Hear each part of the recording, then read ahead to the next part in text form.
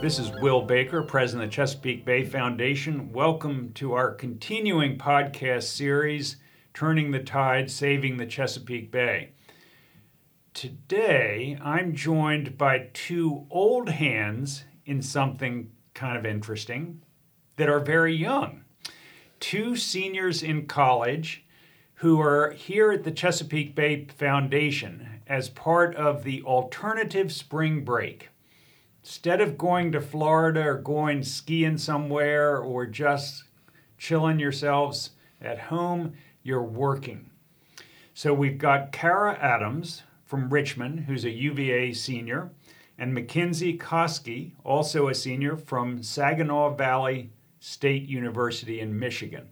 Welcome, Mackenzie. Welcome, Kara. Thank you. Kara, this is your third time at the Chesapeake Bay Foundation for Alternative Spring Break doing good works. Yes. And Mackenzie, this is your fourth Alternative Spring Break, Yes. but your first time at the Chesapeake Bay Foundation. How did you get from Michigan to the Chesapeake Bay? In some sweet minivans. We had our what is he called? He's our site coordinator, Brady, actually contacted you guys to pick out an environmental trip. How we run ours through Saginaw Valley is we have about 5 topics. So we were chosen for the environmental trip, myself and my co-leader, Ryan. And this was the foundation that he decided to put us in. And this is the first time that Saginaw Valley has worked with the Chesapeake Bay Foundation. And we are really excited to be here. It was a super fun week of volunteering. And we definitely called our site leader yesterday, Jason, at Saginaw Valley, to let him know that they should definitely come back. It's been a great experience. We have no complaints whatsoever. So I thought that was the case. This is the first time Saginaw Valley has come to the Bay. Yeah, and David said that this was the furthest that anybody's traveled for Alternative Spring Break. We had about 10 hours in the car, but it was pretty speedy, it seemed to us. We've definitely done further, but we're really excited to be here. Well, you're both old hands, but let me turn to Kara. Tell our listeners, what is Alternative Spring Break? So Alternative Spring Break at UVA, anyway, is basically we work on the model that instead of going and partying for a week like most of our peers do, we instead send 10 strangers on a service trip. It's set up so that every trip is run by 2 student site leaders who know each other beforehand, and we get to pick each other. So I'm co-leading with my friend Hank Turner. And then together, Hank and I picked from 36 applications, 8 people we've never met based on their answers to certain questions. And then we all meet up and go on this service trip. And ideally, at the end of the week, you've made 9 new friends, in addition to doing something you've never done before. That's fascinating. Is that the same thing at Mackenzie at Saginaw Valley? Yeah, the gist is pretty much the same. We have 12 students typically instead of 10, and we go through the same interview process. They come in one Sunday, and we ask them, sit down at a table, interview questions, and then we have to select them. But we're also competing for them against other trips. So we have 5 trips out for spring right now based on different topics such as health, homelessness, etc. And we have to basically do like NBA style and rank your... The draw. Yeah, rank your participants that you'd like. We get paired up with our co-site leader in the summertime, and then we have the full year to get to know them and figure out what kind of people we want on our trip, what kind of site leaders we want to be, if we want to be a little bit more lax, or if this is a trip that needs to be a little bit more serious depending on the issue.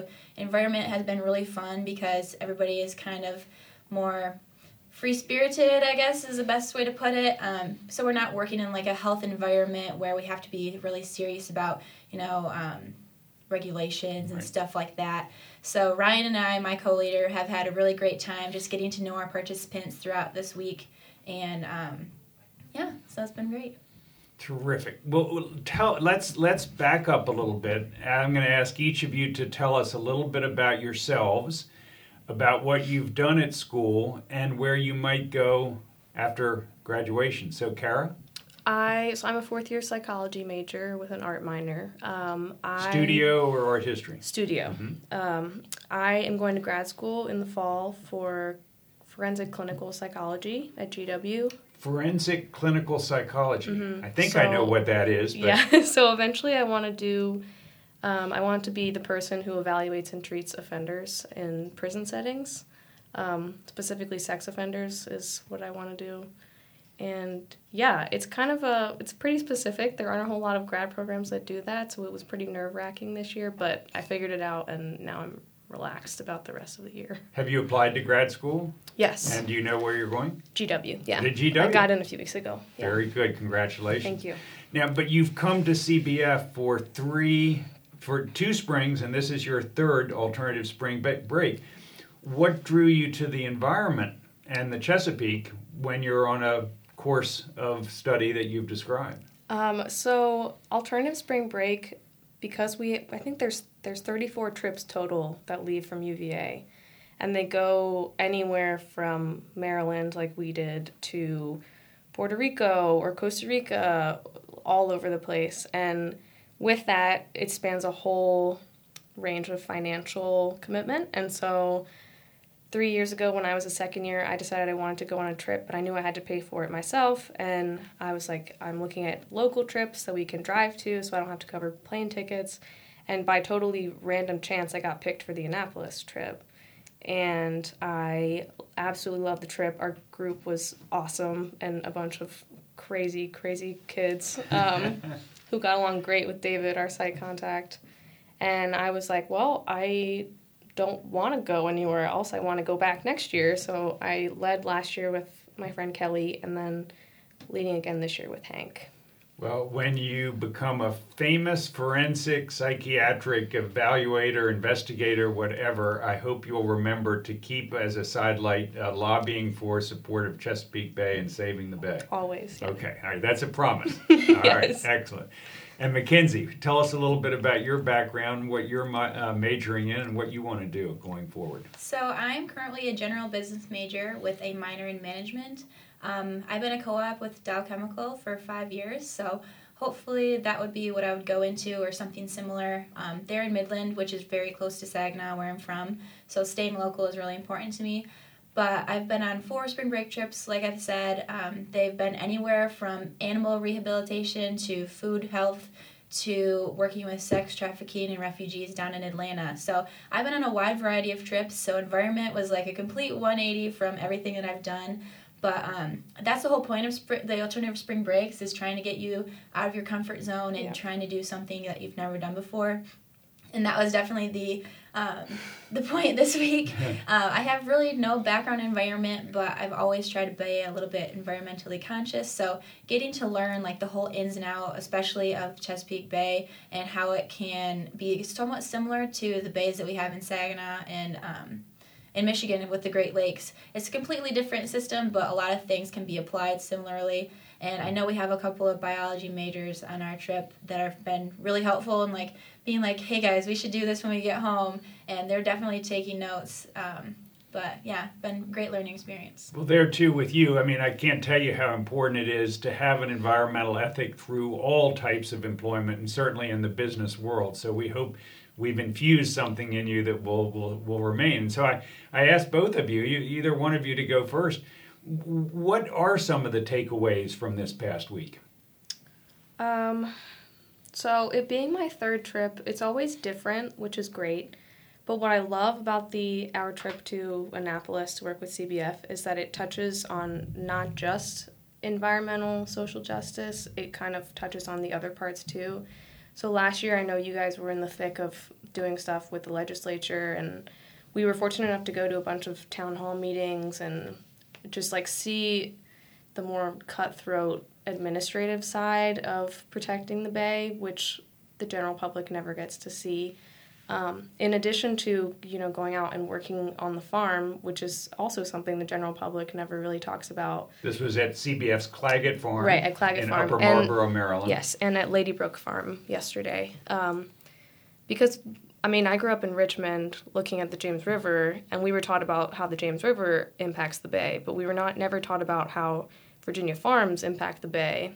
And it was cool to not only see that connection, but also participate in efforts to make it a healthier relationship and very tangibly you can see that the tree that you've just pulled out of the pot at one CBF site has gone to another CBF site and is now part of a buffer zone that keeps chemicals out of the bay. So yeah, it's been very eye-opening for a lot of people on our trip. Clean water grows on trees. That's a Yes. slogan we've been using. Mackenzie? Yeah, that's also, I think, one of the main takeaways that myself and the rest of our participants have had is realizing that, some little farm has a huge impact on the water that runs through the bay and the health of the bay, and also just like the little things you can do and planting some trees by a little bit of stream. That's a huge help. As little as it sounds, it can take an afternoon. I know our group got done planting 150 trees before 2 p.m. So it really wasn't like a huge deal. It was definitely a lot of hard work, but it's something that you can move through, and even if it sounds really overwhelming, it's definitely doable. And I just think people need to take the time out of their day and do these little things. You don't have to plant 150 trees, but everything helps. And then definitely learning that all the runoffs and everything that goes into the farming, it's very strategical, which is something that I guess I didn't live on a farm, so all of this is brand new information to me, and I've been trying to soak it in as much as I can. Everything this week has been very educational and really eye-opening. Yeah. What you mentioned is really absolutely critical, essential to CBF education, whether it's with elementary school students all the way up to seniors in college. And that's what both of you just referred to, critical thinking skills. Helping to facilitate critical thinking by students so they can make their own decisions, so they can be part of society in a very productive way. Both of you talked about the little things that people can do. I think individuals in society often think, what difference can I make by myself? And you both referenced that you can. The thing I would add about tree planting, a lot of people go, you plant a tree, big deal. And maybe that's true unless you add one other element. And you just mentioned it, Mackenzie, which is strategic. Planting trees strategically and scientifically in the area, and I think, Kara, you did as well, the buffers, so they make a difference in what happens in terms of runoff for tree planting. But that's the same with so many other things. If you're strategic, if you're scientific, if you're basing it on a plan. So, Kara, you all have also been involved with oysters. Yes. Tell us about that. So this year, unfortunately, with the weather we had, we couldn't spend as much time at the Oyster Restoration Center as we have in years before, but our team of 10 worked together to build an oyster shell shaker, which, if you've never seen one before, is a very strange-looking contraption. And that was a good learning experience in itself because as college students, we're at desks all day. We don't really ever work with our hands, and it was a lot of you take the measurements, someone else needs to take them again to make sure it's right, and then we'll go from there. But it was also the same sort of thing where we were building a shell shaker and then we went outside and everyone on our trip got to see how you actually use the shell shaker to shake out the sediment from this giant pile of oyster shells. And that kind of illustrated to us, I think, the theme. So every night ASB does reflections, and part of that is Hank and I will lead a discussion on, we kind of debrief our service for the day and then the impact that it's made on every person on the trip. And a theme that kept coming about was you can't just throw money at problems. I think it illustrated to everyone that CBF in particular, you really need hands doing the work. You need people's time. And that is something that, being an affluent university, we don't really ever get to see. So it was cool to go outside and use the shell shaker and physically see the pile getting smaller because someone had to do that work. So that was definitely a neat experience. Terrific. And it's super physically hard, which no one expected. Yeah. Work off all the great food you've been eating, I'm sure, right? Yeah. Not to believe that, I'll tell you another one. Mackenzie, what about oysters from Michigan? Have you ever seen an oyster? Have you been involved with oysters before? No, so it was really interesting. We walked in and there was a huge pile of oyster shells and we were all just kind of looking at them like, what are these for? And I did not know you could reuse oyster shells. That was a completely new concept to me. But I'm really happy to see that it's obvious that people are using them and recycling them. And Pat and Dan at the Oyster Restoration Center were really great at explaining that, we have dumped this many oysters in, but we don't just put them in the water. We put them in certain spots, and there's different year classes, and so much larva is expected to live and so much is expected to die, and then we just reuse those shells that weren't picked up on. And we also got to build the shell shaker, and our mechanical engineering and other engineering majors ate that up, of course. We should have had one. We didn't have one on our trip. So that was really neat. Again, it was really physical labor, and we were not expecting that at all. Everybody was so exhausted at the end of the day, and I think we only shook shells for, 20 minutes. Yeah. So it was just really great learning about how impactful oysters are, because them being such a small little organism, I guess I had no idea the impact that they made on the cleanliness and the water of the Bay Area. So that was awesome. Yeah, we say oysters are the coral reefs of the Chesapeake Bay, essential parts of the ecological system of the Chesapeake. Okay, so I want to ask you a question that has no sophistication, is totally about lifestyle and what you all did. Where did you sleep? What did you eat? Oh boy. So the weather this week, there was a giant windstorm last weekend. Okay, I'm going to interrupt. You can absolutely mark your calendar. When CBF does alternative spring break, it is guaranteed that it will not be spring-like. Right, yeah. And in the past, we've always thought about what we would do in the case of snow or sleet or that sort of thing, but I'd never made a contingency plan for a windstorm. But the camp we were supposed to stay at, Camp Letts in Edgewater, lost power and pretty much was non-functional. So we were supposed to get here last Saturday, and we pushed it back to come here on Sunday, and then by Sunday there was still no power, so we were scrambling. I personally was in a state of panic because I was like, where am I going to put 10 people on this really small budget? And one of the parents of a girl who was on the ASB executive board at UVA lives in Baltimore, well, north of Baltimore in Timonium, but she opened up her house to us, she and her husband, John, and so the 10 of us stayed there for the last 3 or 4 days. She fed us amazing food. We had warm beds and showers and a soft couch. It was great. It was definitely not the typical ASB experience. But yesterday, Camp Letts was up and running again, so we went back, and we're spending the next 2 nights there. I didn't know you all had done that. That's great. Well, please, I'll make sure I get a letter off to them to thank them. That's really nice. And Mackenzie, how about you all? We were supposed to stay with them at Camp Letts, and obviously the same thing happened to us. Luckily, our school has been really understanding about the situation, and they provided us a little bit of extra funding. So we've been posted up in a hotel in Annapolis. And due to Camp Letts getting their power back just a couple of days ago, we already had the reservation. So we've been staying there. It's definitely not the most cozy hotel in the world. We're just eating some continental breakfast and lots of sandwiches because we were planning on having meals at camp. But that's kind of how ASB is. You just kind of roll with the punches. Mm-hmm. You have to do that or else you're going to have a horrible trip.